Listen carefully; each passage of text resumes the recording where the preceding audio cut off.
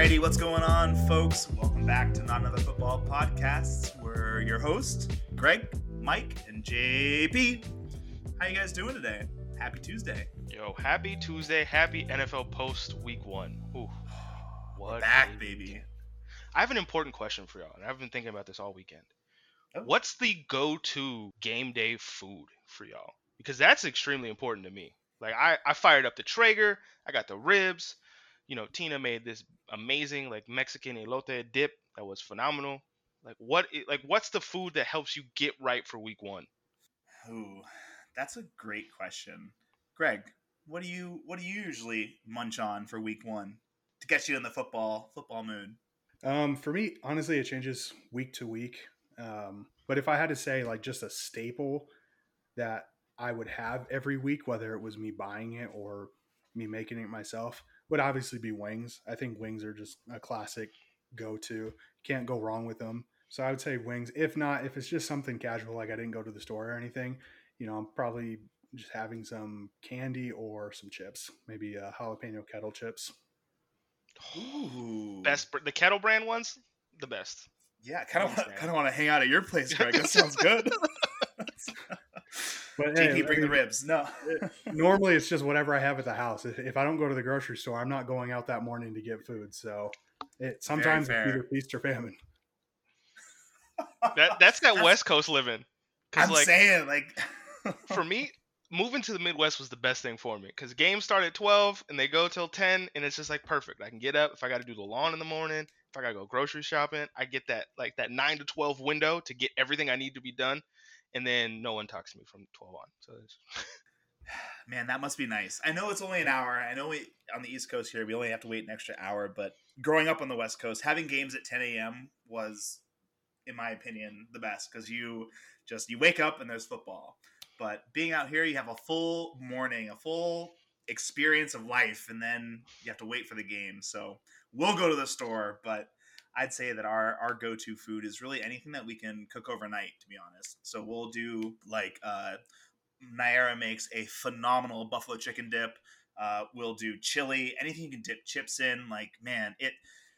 We were so lucky this year to be at a baby shower for week one, and her dad was grilling, and so we had a straight up Brazilian feast, and it was amazing, incredible. Can't have that every week, but man, it was a good week one. Can we before we get into like news and topics and all that, how insane was the early window this year? This has to be one of the most absolute bananas opening window that I've had in a long time. It's like watching particularly the Bengals Steelers fiasco where no one could remember how to kick. Insanity. I gotta say, Camille and I were driving back from camping this weekend, so I missed the whole morning window. But it was actually really fun looking at all the highlights during the 1 o'clock window of just all the game highlights, and I was just for like 30 minutes just sitting there like, oh my god, oh look at that comeback! How did what? No, missed field goal. What? It really was fun. I mean, I was okay with missing that the morning block because the highlights were so good. Does that make any sense? Absolutely, totally. And what a morning it was. But okay. We're it seems like we're just kind of jumping into this. How is it that the Colts are, I think in the last like 9 or 10 years, they're over in week one. I think they're like 9-1. They just cannot win during week one. Impressive. Okay, so as a Panthers fan, this is what frustrated me the most. Cleveland had not won an opening week one in 17 years until they played the Panthers. Now, I'm very frustrated with how that game ended. The officials should have called a penalty on the fake spike because the fake spike into a spike is an intentional grounding. And then in the explanation of why the refs didn't call it, they said he faked the spike and then spiked it, which is against the rules. So even the officials said that this was against the rules, but didn't call the penalty on it, which was that at that point that was fourth down. So it should have been a turnover on downs, which ended the game before the 60-yard buzzer beater kick.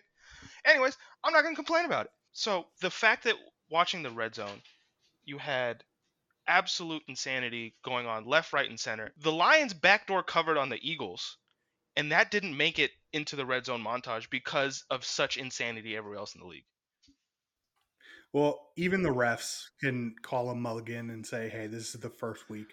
We're allowed to make errors." If the coaches can do it, I'm going to say the refs can do it as well.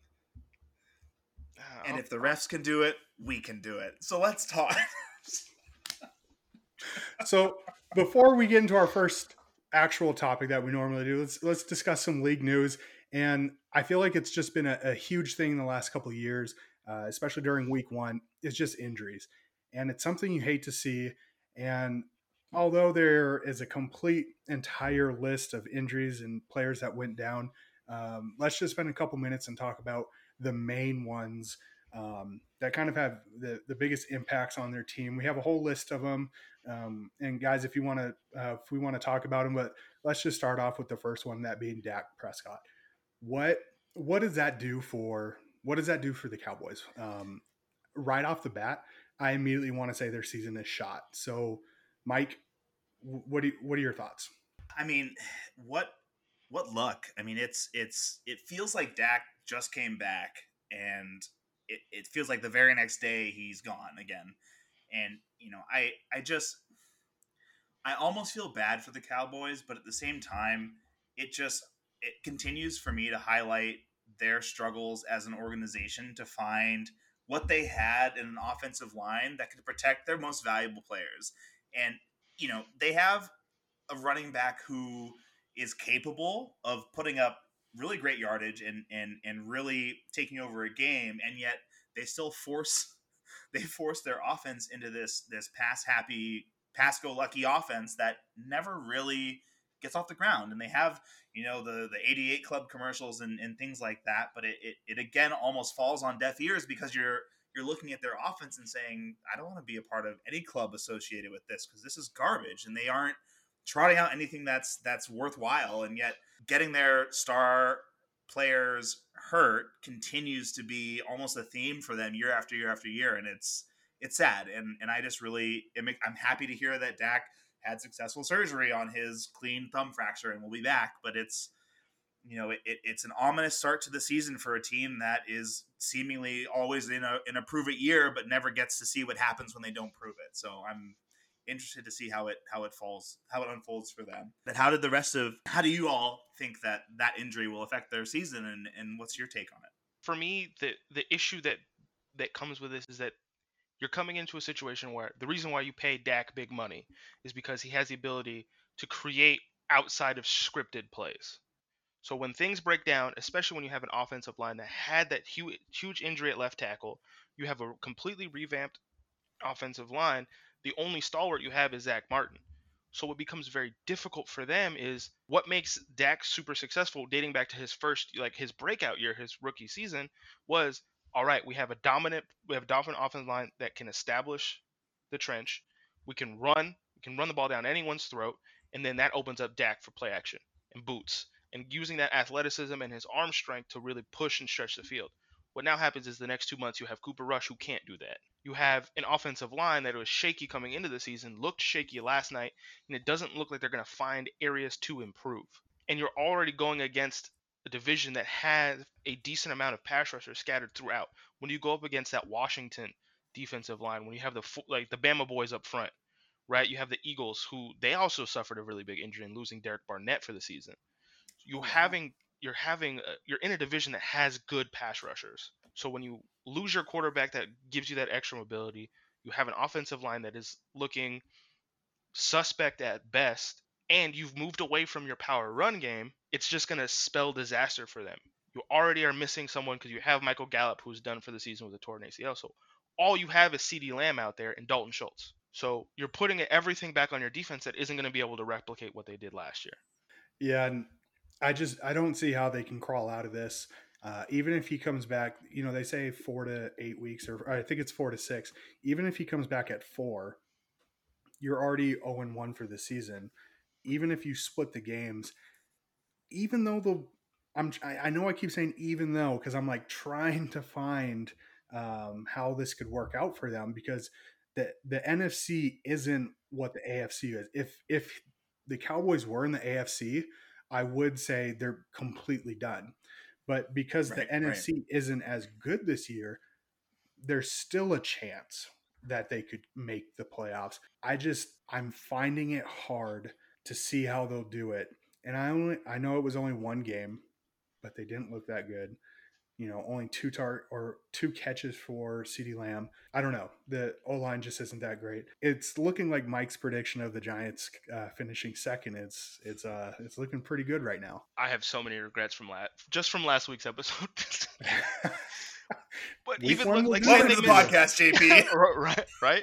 But even looking at the next 4 games, you have the Bengals, you have the Giants, you have the Commies in Washington, and then you have the Rams, right? Like Trey Hendrickson, you have Leonard Williams, you have Montez Sweat and the Bama Boys from Washington, and then you have Aaron Donald. All of those are issues that you're gonna have. Like all of those are opportunities for your offense to put up another really bad performance. So how do you dig yourself out of what could be potentially, I think maybe you can sneak a win against the Giants, but you take a loss to the Bengals, you take a loss to Washington, maybe. So you're thinking you get 2 wins, so you're 2-4 to start the season with potential division losses in there. That's a big hole to climb out of. 2-4, yeah. At best 2-4. Because if the Giants that showed up on Sunday show up Monday night against the Cowboys, that's a Monday what night are you going to do? Primetime game. Come on, man. Dallas and New York. Of course they're going to put that on primetime. They shouldn't, but yeah, here we are. So JP, I know you just touched on Derek Barnett. I'm gonna go ahead and lump him with another defensive player. I'm gonna go ahead and say TJ Watt. What do those respective injuries do for their team? How does that affect them? Obviously, I know TJ Watt is going to be a little bit bigger as coming off the Defensive Player of the Year, but how do you see both those injuries impacting their respective teams? Well, with Pittsburgh, you're lucky you're in a system that is predicated on creating pressure from multiple angles. They call themselves Blitzburgh for a reason. You're going to get pressure from different areas. However, you're losing the reigning defensive player of the year. He had 2 sacks and a pick in that game. He had a pick at the end, or outside linebacker, whatever they call him in that system that they run. So you're losing that. But luckily, it's different from the Derek Barnett because reports are he's going to be back in 6 weeks.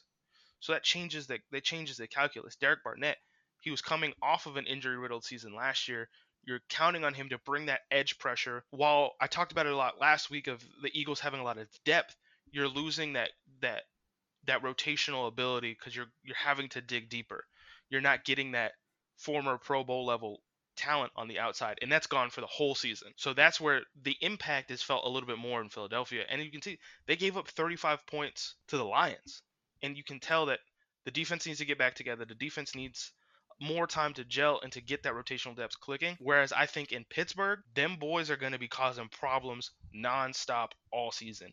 It's going to be a fun defense to watch because they have so many different angles in which they can attack you from. And having Tomlin and Brian Flores and all of those individuals in that defensive staff, they're really going to help create pressure from multiple angles. I think the impact, while it's greater because it's a greater talent, Pittsburgh is in a better situation to deal with it moving forward.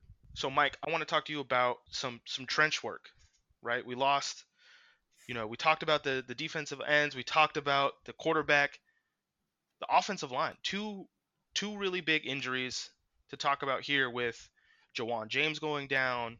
There was a scary injury in the Bucs-Cowboys game with Donovan Smith hyperextending his elbow.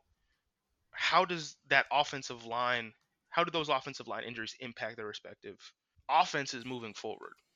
It's a tough question, only in the sense that offensive line has been a really tough position to build depth at for teams year over year. It has felt the last maybe decade in the NFL. And Jawan James himself was brought in as a potential replacement for Ronnie Stanley not being ready to go with his ankle injury over the last 2 seasons, which is coming on his 3rd.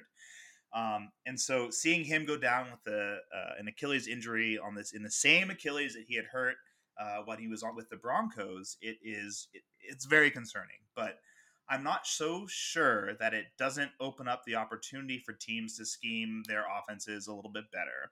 And similar to losing Donovan Mitchell on the Bucks, and I can't remember if they lost their left tackle for a significant amount of time, but within the game, the Bucks having lost that left tackle only allowed Micah Parsons to just feast on Brady in the backfield, who's not as mobile as most quarterbacks, given his in lack of a better term, advanced age. And so as far as the trench work goes, I just think that all these teams really have to dig a little bit deeper and understand that, coaching offensive line is not just talking about getting your pad level low and how to kick slide and make a good block. It's also about understanding your assignment and how your assignment relates to the other four folks on the line and how you can protect your quarterback if something breaks down.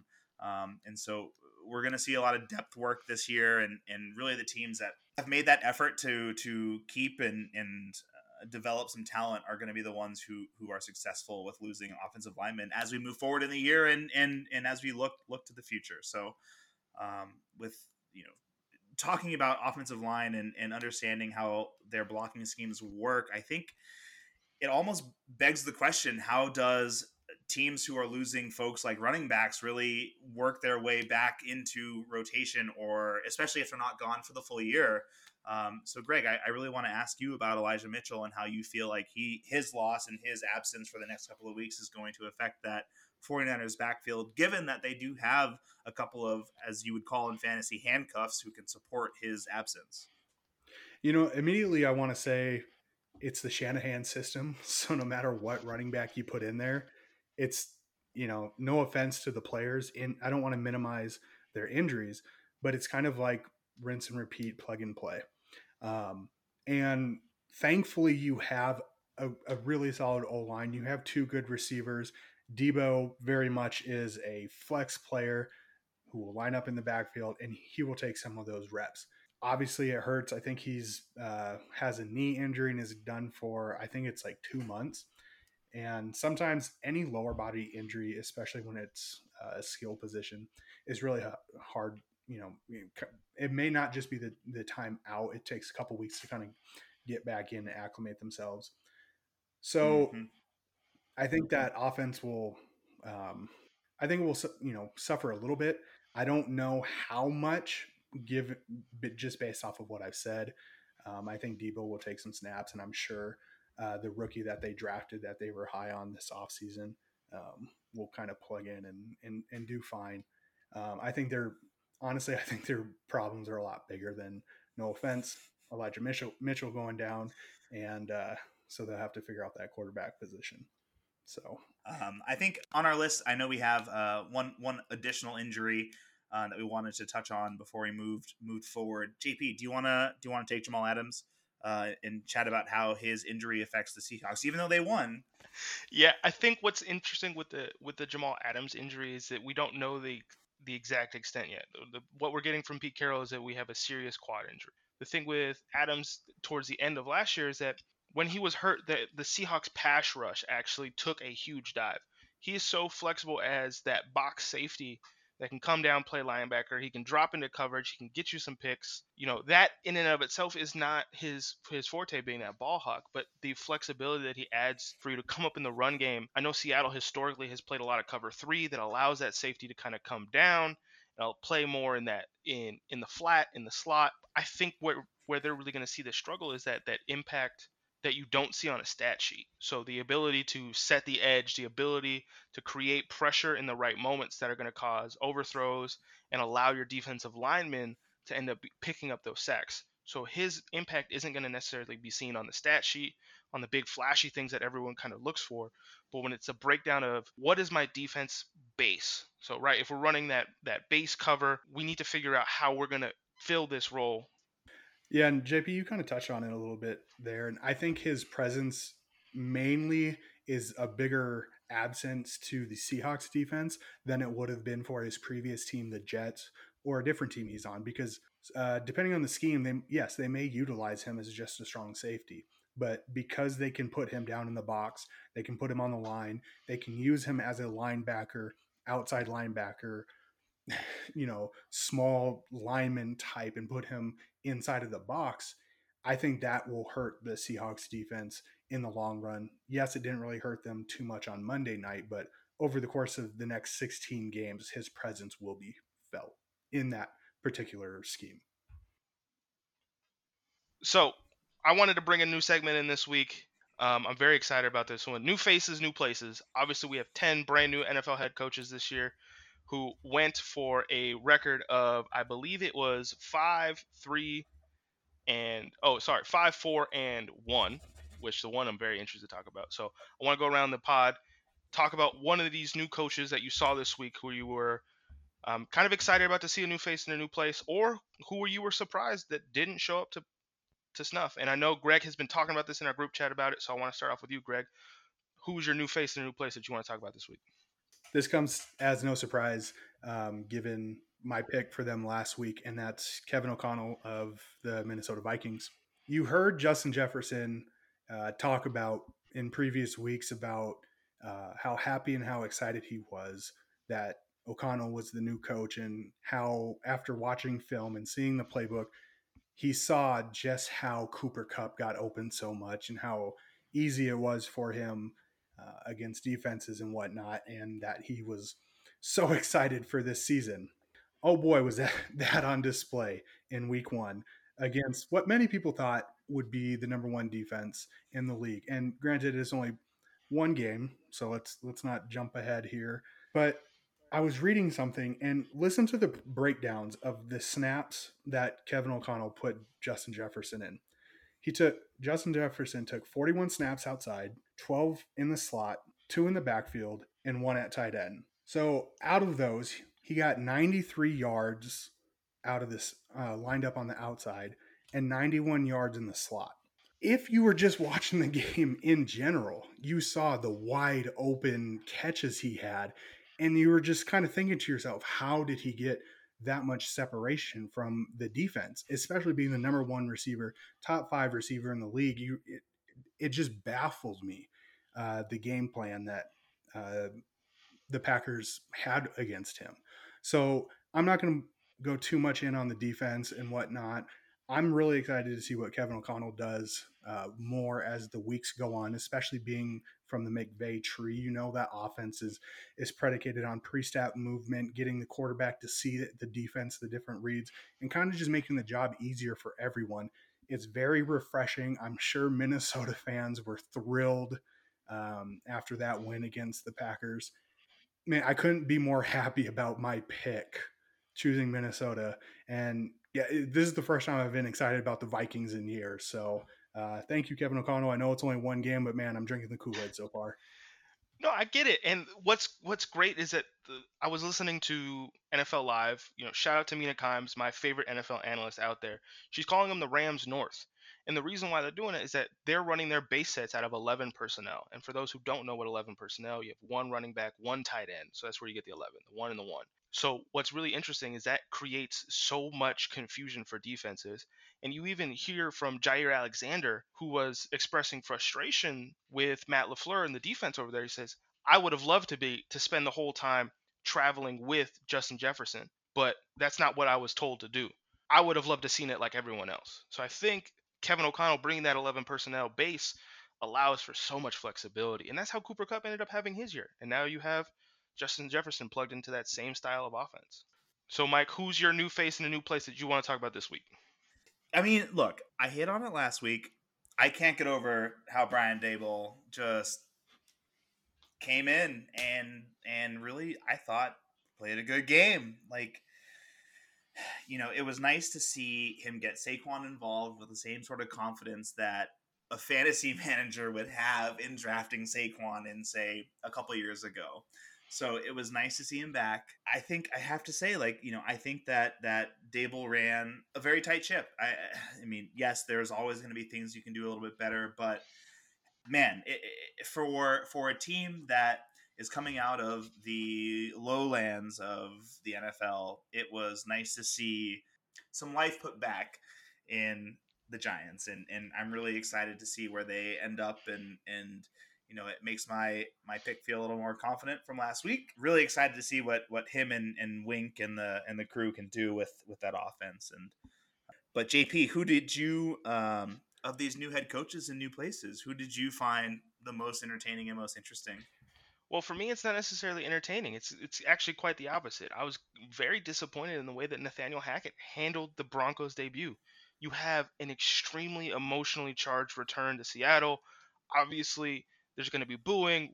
The relationship that was between Russell and Pete Carroll frayed immensely at the end.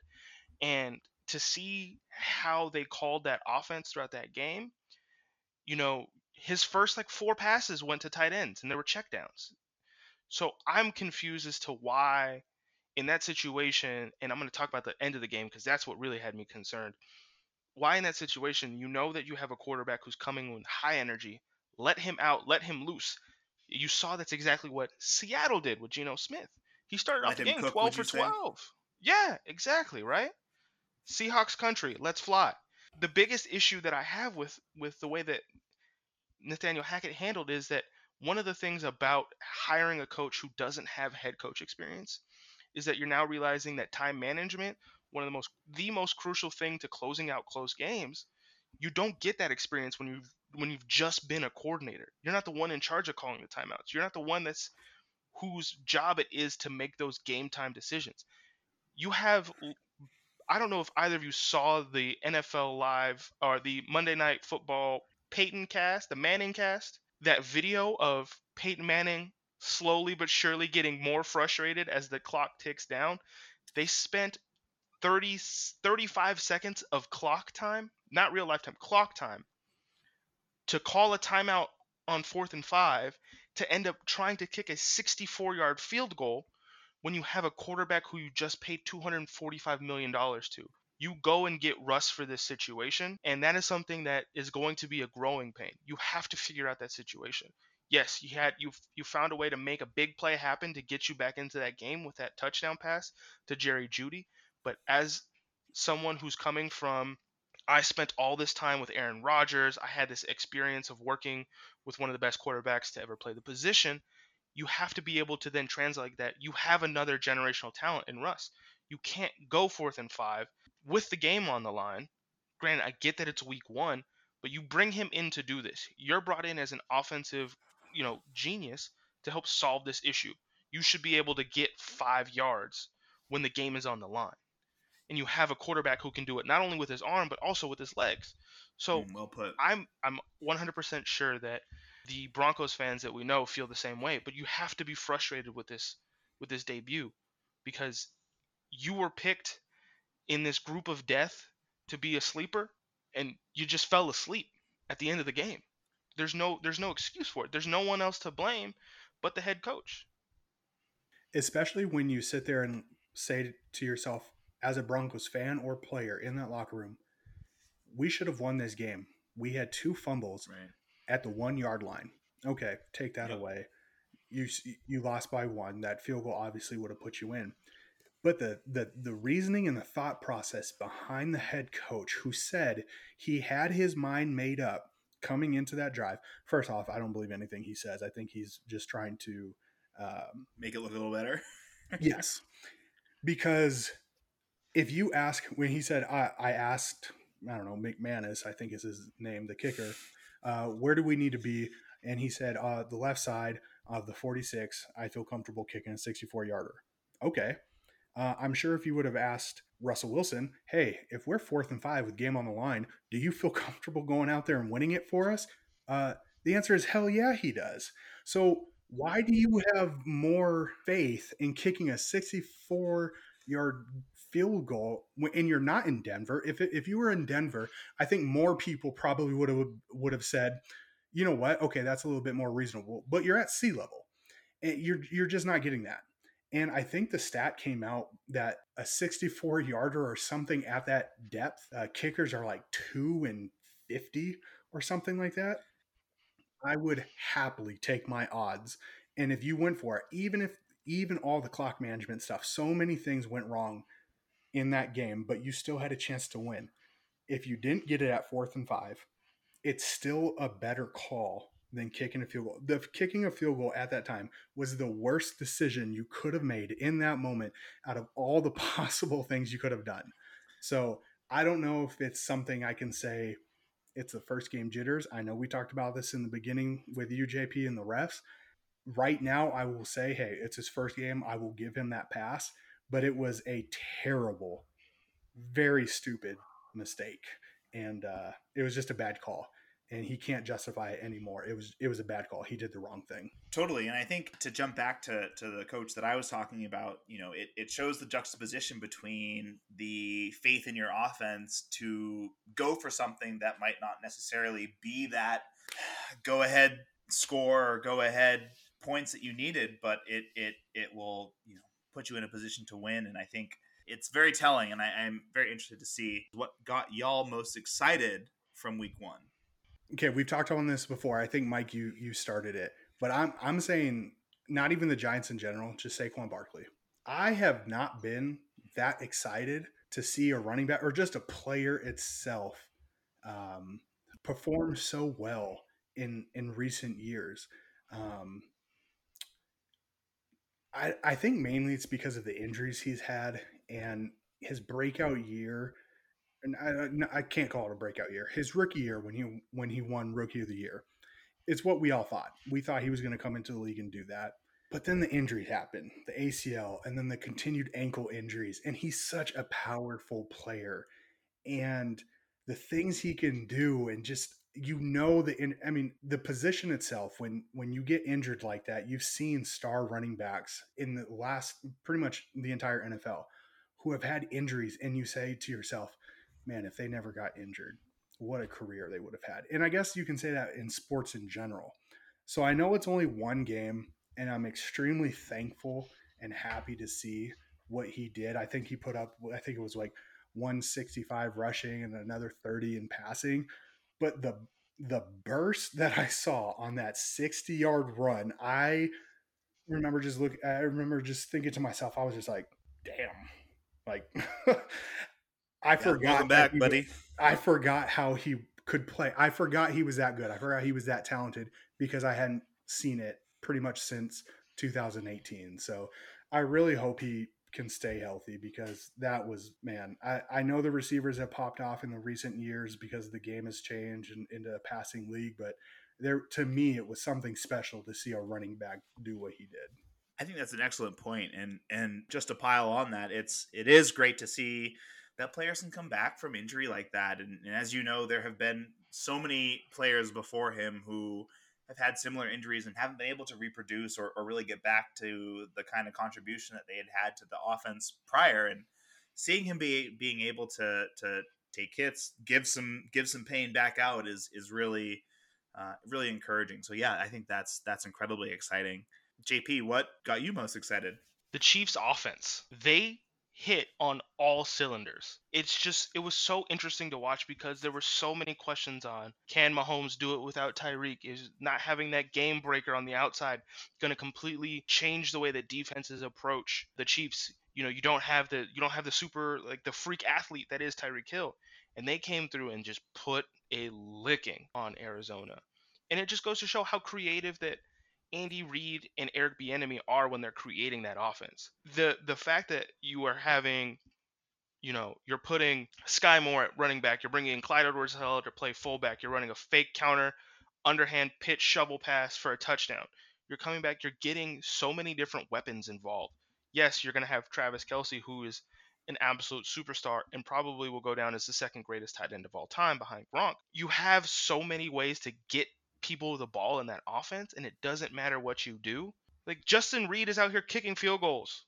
Like, the Chiefs just kept on clicking, like, did not miss a beat, and that made me so excited, and it gets me so excited to talk about something coming down later in the show. But Mike, what made you excited about week one? Day after, what's got you going?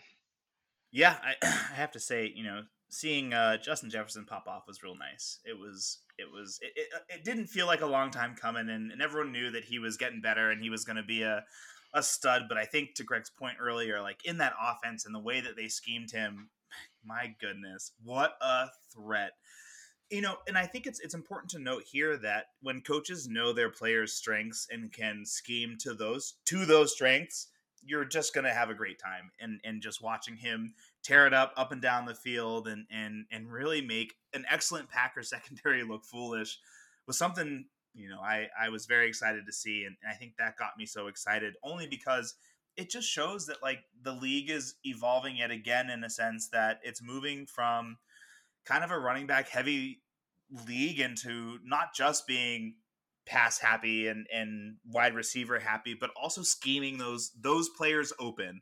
And I think that is continues to be a struggle for a lot of teams when you see like quarterbacks who will make a completion with 0.1 yards of separation versus players like Justin Jefferson who were catching the ball with no one around them. And I think it speaks a lot to the scheme. It speaks a lot to the players' ability, and it speaks a lot to the camaraderie and the discussion that those players and coaches have and belief they have in each other to run plays that beyond just or beyond pick plays, which I hate. It really shows the skill of the coach and the coaching staff and the player as well. So that's what got me excited. Real quick, question for you guys. I've seen this on Twitter. I've seen this over the off season with the NFL Top 100. A lot of players, active players, aren't putting Justin Jefferson as a top 5 or top 10 wide receiver. But the one person I keep seeing in there that bugs me is CeeDee Lamb. To me, I'm taking Jefferson all day. Is there an argument that can be made for Lamb? Is there something I'm not seeing? Am I just missing something? Am I being a hater? Like, what is it? Help me out here. I'm just saying you're not going to get it from me. I think CeeDee Lamb is too thin, too soft, and not really a go-get-it receiver. And I don't think that works as well in any offense. So I can't subscribe to what these folks are saying. And I think Justin Jefferson is the complete antithesis of that. And he continues to go get the ball and to be that guy. See, I think CeeDee, like, he makes the flashy plays. He'll make the one-handed grab. He'll go up for a contested catch. But what separates him is the route running. And Justin Jefferson is such an amazing route runner. He's so technical in and out of cuts.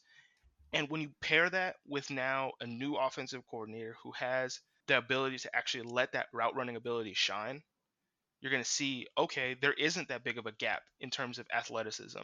But where it comes down to is you can have all the pure speed and talent that you want. If you can't get in and out of cuts effectively, if you can't understand when to sit in space and how to read a zone defense, or realizing, okay, I've got a man on my hip. We say this all the time. If he's even, he's leaving. And realizing that once you have that stack on you have him on that back pocket, you're gone. You throw the hands up, you know that you have that beat.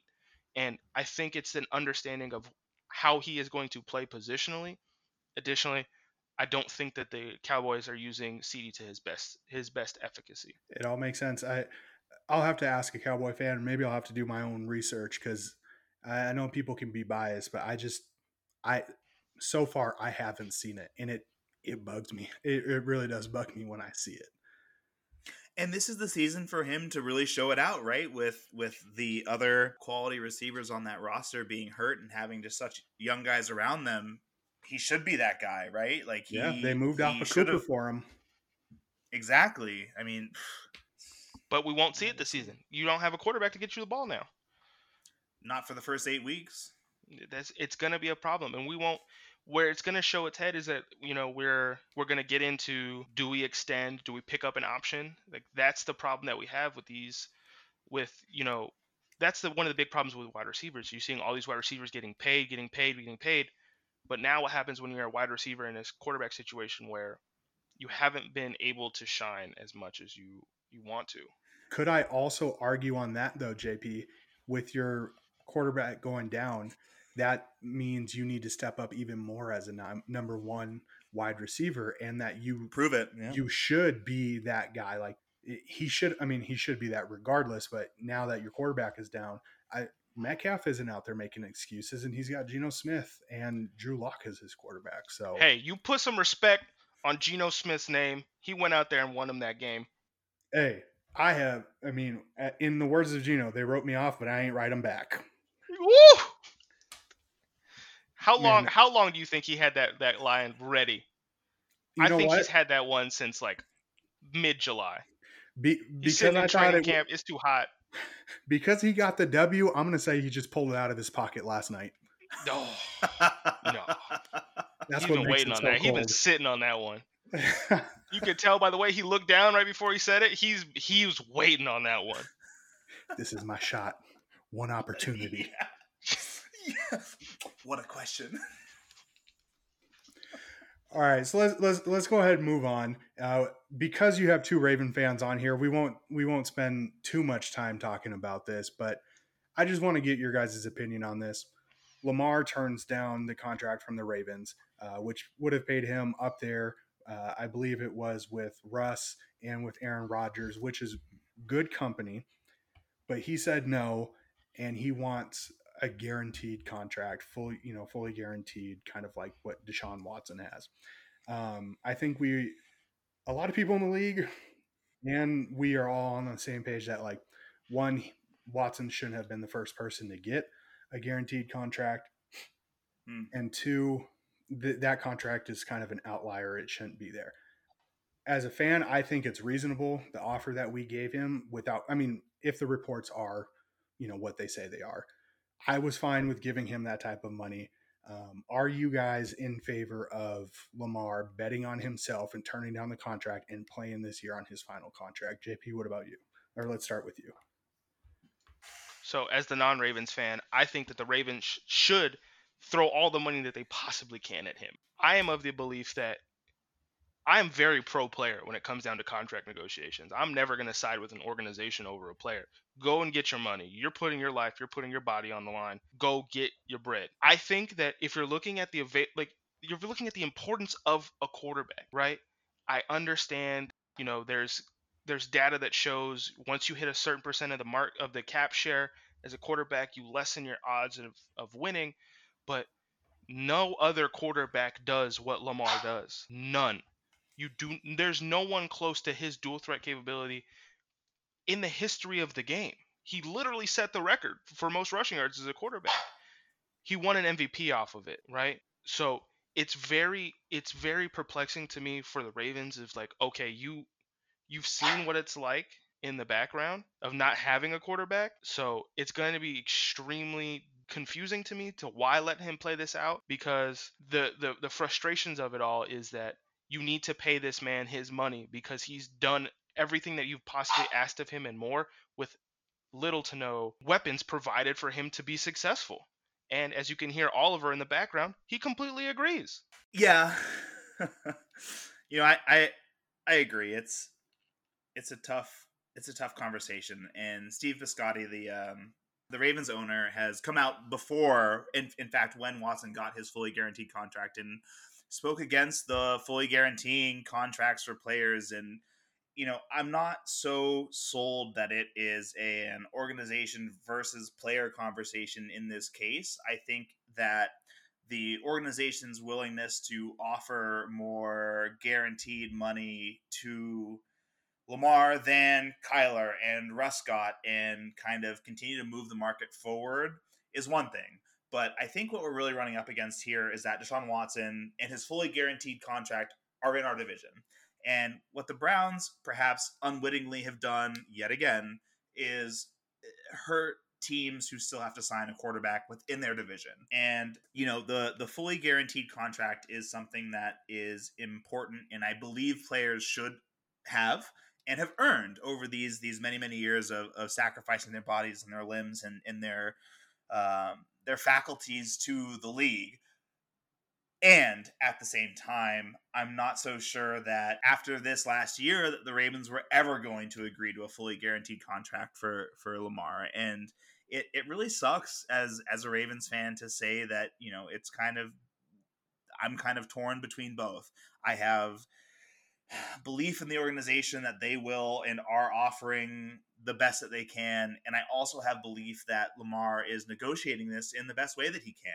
And for his own future, why wouldn't he go for a guaranteed contract? And he should.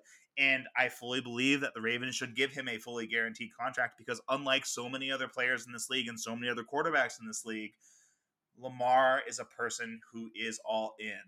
And when they drafted him 32nd even though it was in the first round, he still said they're going to get everything they have.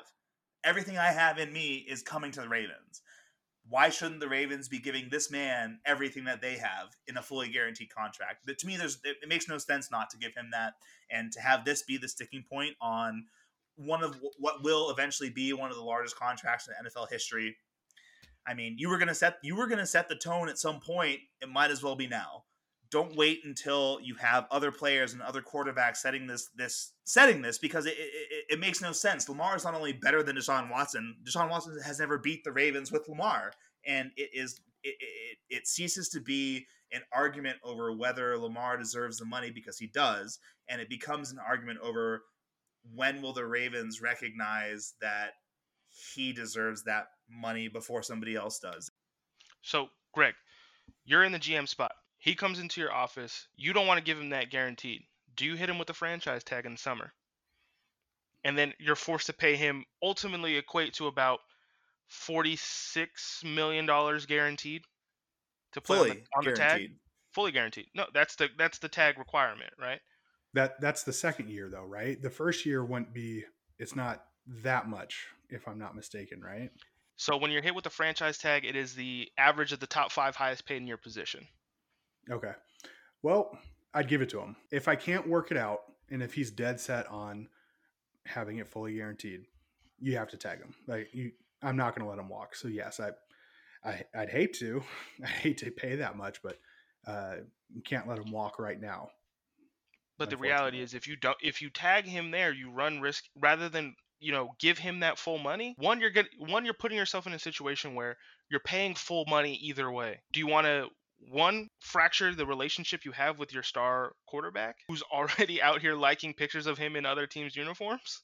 That was a joke. He came out and said it on a podcast. Don't start. Oh, yeah, sure. No, sir. Sure no, sir. No, sure, sir. It was a joke. Sure, it was a joke.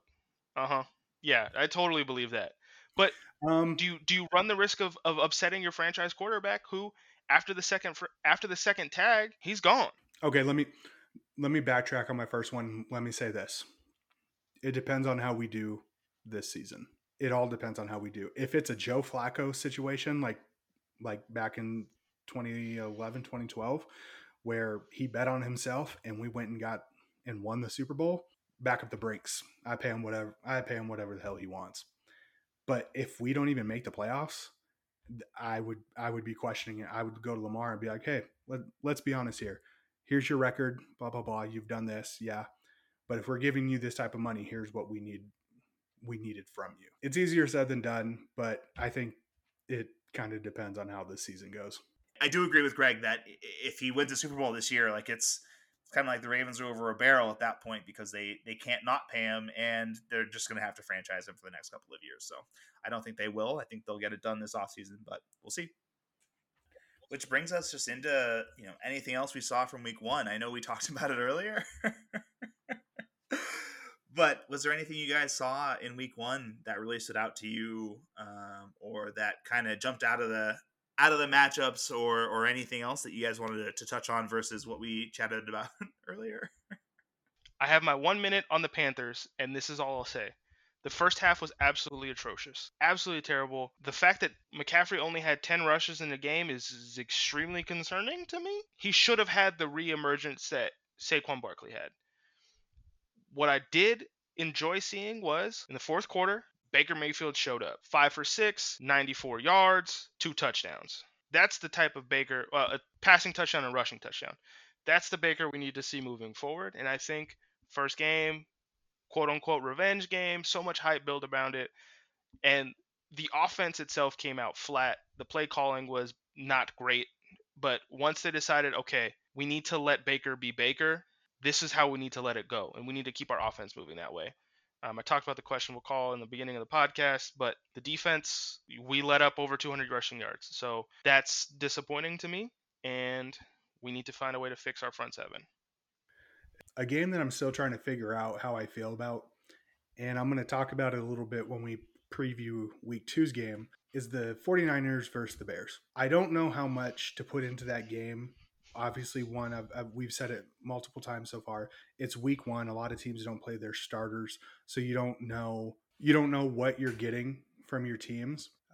The other factor that played was the weather. The weather can be very unpredictable. So I have no idea what to really think of either team. I think when you have bad weather, it tends to help the more buttoned up experienced team because they know where they're going. Helps with offense. But the Bears are one of those teams where they're just kind of put together, so it worked out in their favor. I'm very interested on how the Seattle versus San Francisco game is going to go in week 2 for many different reasons. So that game just kind of tripped me up, and I'm still trying to figure out how much of it is really on just bad performance versus is Trey Lance really going to be your quarterback for much longer. Which is kind of concerning considering how much capital they gave up to get him. If he's not their guy, it's kind of tough to see how they, what if they trade him instead of Jimmy G to someone who's quarterback needy? Greg, I'm glad that you brought up the preview to that. Let's talk about week 2. Let's move ahead. Let's see what's going on. We have some very interesting matchups, and I really want to get your thoughts about. You said the matchup you're looking forward to is the Niners' next game. Mike, I want to turn it over to you. What is the one game from the next window that you're really interested in seeing how it's going to help shape the outcome of the season moving forward? That's a great question, JP. And I gotta be honest. I know you just talked about the Panthers and your concerns, but they're on my list, man. Like week 2 versus the Giants, I'm very excited to see what they trot out and how they bounce back from a loss and how they bounce back under their new QB1. So I think that'll be a interesting game. Right now, I'm looking in, and New York is favored to win, but I'm not necessarily sold on that. And so I would be very, very interested to see how the Panthers offense versus the Giants defense and Giants offense versus Panthers defense are probably my top 2 question marks for this upcoming week. And those are the ones that I'm really interested in seeing. What about y'all? For me, it's the Thursday night game. We have Chiefs, Chargers. Amazon Prime is rolling out their full takeover of Thursday Night Football. And I'm so excited to see what this Chiefs offense against that Chargers defense is going to look like. The Chargers defense put Derek Carr in torture scenarios last week. He had 3 picks, 5 sacks. He looked lost. And somehow at the end of the day, they were still able to make that a very close game. So I'm interested to see if Kansas City continues that same outlook. I'm fully expecting a shootout, especially since the Chargers may not have J.C. Jackson. Kansas City just put their rookie corner Trent Duffy on IR. So he got put on IR this morning. So we're gonna see what it's gonna be. It's gonna be a full shootout in Kansas City, and I think this has the potential to be the game of the season. Correct me if I'm wrong, but I think I saw this morning that Jackson and oh my God, why can't I think of the wide receiver? Keenan Allen. I thought I saw both of them ruled out for this week already. So yesterday's report, since it's a Thursday night matchup, you have to have an injury report out a day earlier. And since they didn't know what the situation was going to be for Allen and Jackson, and they didn't actually practice, even though they didn't practice, they still have to put out an injury report. So it said that they were out of practice. Today, Jackson returned as a limited participant in practice, and Keenan Allen was still out. So let's see what happens. You have a lot of young wide receivers behind Mike Williams in that Chargers offense that I think showed up last week. So it's interesting to see what's going to happen. And this is also why I will always say I hate Thursday night football. Not only do Thursday night games kind of suck usually, but a couple things are working against them right now. And I would go with the Chargers if they, I know it's obvious, but if they were at full strength, if they had Jackson and Allen, if they do both play, I'd choose the Chargers in this one. If not, I'm going with Kansas City. But why is Thursday night football on Amazon Prime? Like, it bugs me. It bugs me that they are the provider for that and not the NFL Network, or you can't watch it on Yahoo, or you know what I mean? It's just, I think I was listening to the Herd this morning, and I think they only debuted one game earlier on Amazon Prime, and it was like such a terribly low viewership, and I don't know if it's because of the preseason or if it's just because like a lot of people don't if it's because people don't subscribe to Amazon Prime or get that. I don't know, but I'm salty because I don't have Prime, so I'm missing this matchup. We'll get the group together. We got this. But I will say that, it's the reason that Amazon Prime has Thursday Night Football is because the NFL is teasing who's going to get the Sunday ticket. Oh, here's where I get to use my degree. I'm so pumped. You're all going to roll your eyes. I'm going to love it. But from a media perspective, the NFL is incredibly lucrative, and they have signed billion-dollar deals with CBS, NBC, all the old heads. But what's new is that all of the streaming services are vying for the NFL Sunday ticket, and that includes Apple, that includes YouTube, that includes all the big boys. Now, the reason that they've given certain things to certain folks is because each of these contracts are independent. And so the Thursday Night Football contract was able to be got by Amazon, and so they'll have it for this season and a couple seasons more if depending on how long they've signed it. Now, moving forward, even though DirecTV/AT&T has the current NFL Sunday ticket rights, that will be eventually changing. Now, NFL Plus is a potential way for the NFL to bring a lot of that income in-house, but it won't necessarily work, in my opinion. And I really expect to see someone like Apple or YouTube TV, who already has Red Zone, be able to take on the majority of those games. And so that's the big reason there. However, I will say Amazon, unlike a lot of these other folks, is more willing to share their viewership with people. So we'd be able to share my login for Amazon so you all can watch the Thursday night games a lot easier than, say, had Netflix won it for whatever reason, because Lord knows they'd be adding, they would not only enjoy the ad revenue and split the ad revenue, but they would also be less likely to allow other people to watch. So that's, from my perspective, why. And so it's really it's a test, right? It's a debut. It's to see how many people sign up if they get more people to be engaged in those processes. And I don't think they will necessarily, because I think ESPN or eventually Disney Plus will be a better recipient, but we'll see.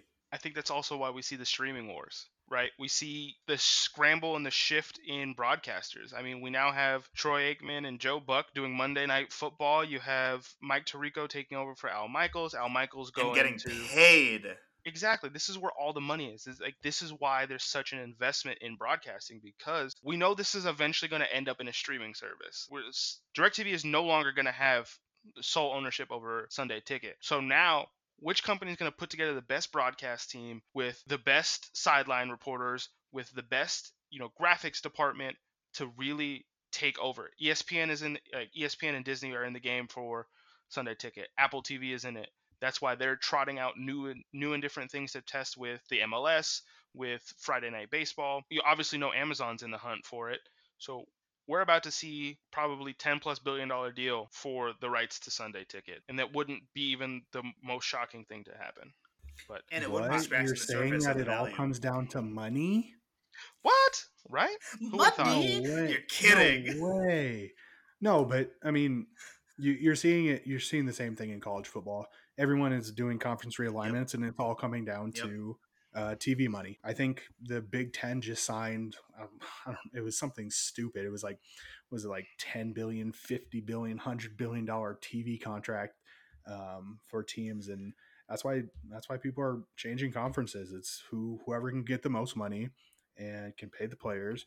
And I mean, at the end of the day, I guess it will help everyone, and it benefits everyone. And by everyone, I mean mainly the people in the NFL and whatnot. So, yeah, baby, with that revenue sharing, gotta get those numbers up. Pump those numbers. Those are rookie numbers. Let's go.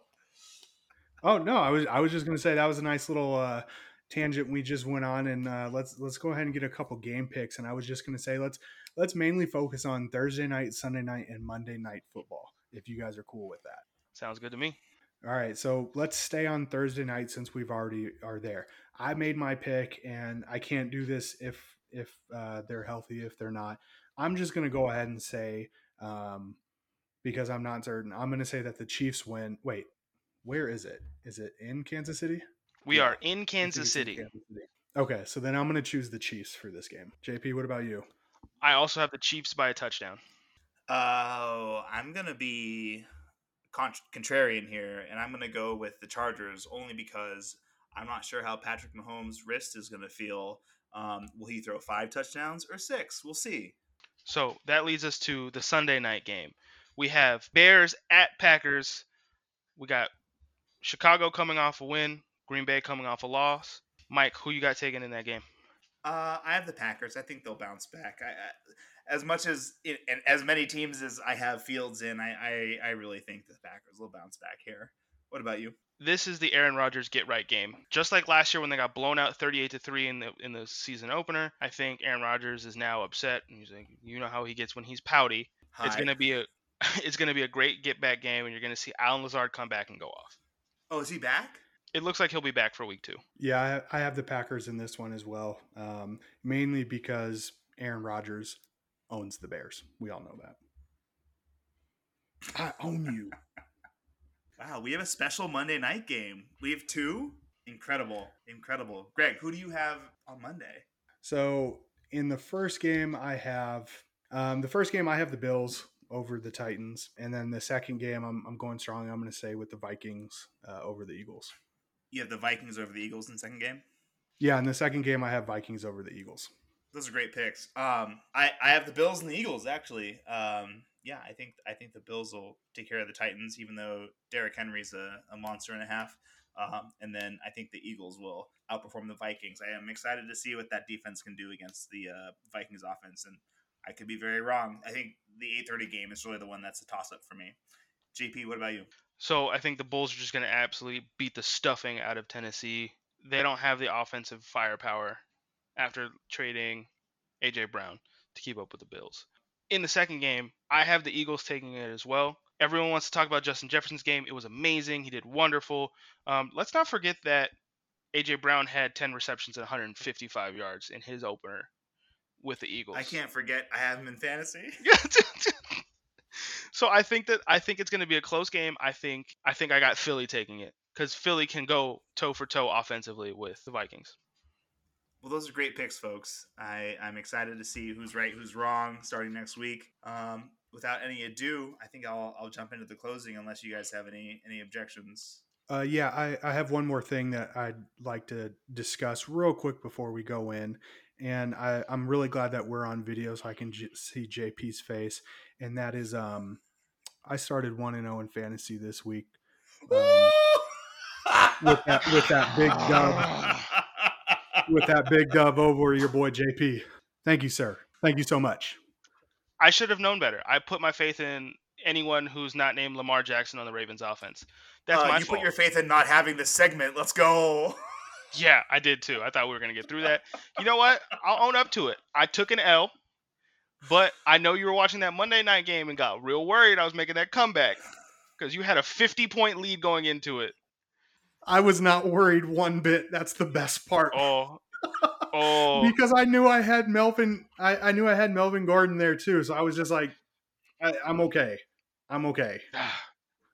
If I would have just started either, any of the players on my bench ended up putting up 60 points between 3 people. So, you live and you learn. It's week 1. That's fine. I'll see you in the postseason. I don't know, JP. I thought after you beat me with bench points, you'd have learned to start those folks. That's fine. Hey, it's not my problem. I have a championship. I'm cool with it. That's fine by me. Yeah. No, I just really wanted to. It, though. Wait, I do have a championship. Don't we all? We all have champions. Except for when it comes to Madden. Mike doesn't have any of those. Oh, yeah. We don't talk about that. Well, at least those aren't bench points, JP. Let's just go.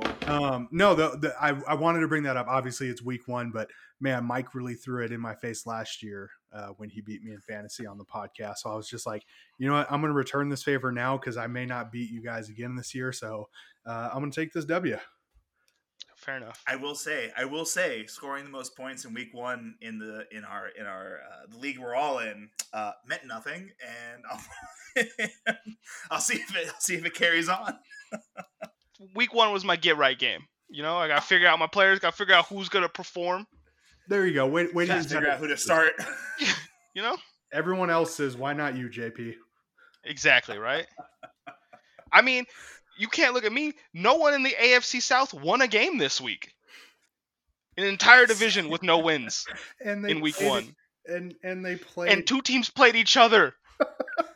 When I saw that tweet and sent it to you guys, I about lost it. I was just like, it's funny. I didn't even think about that, but it's just embarrassing.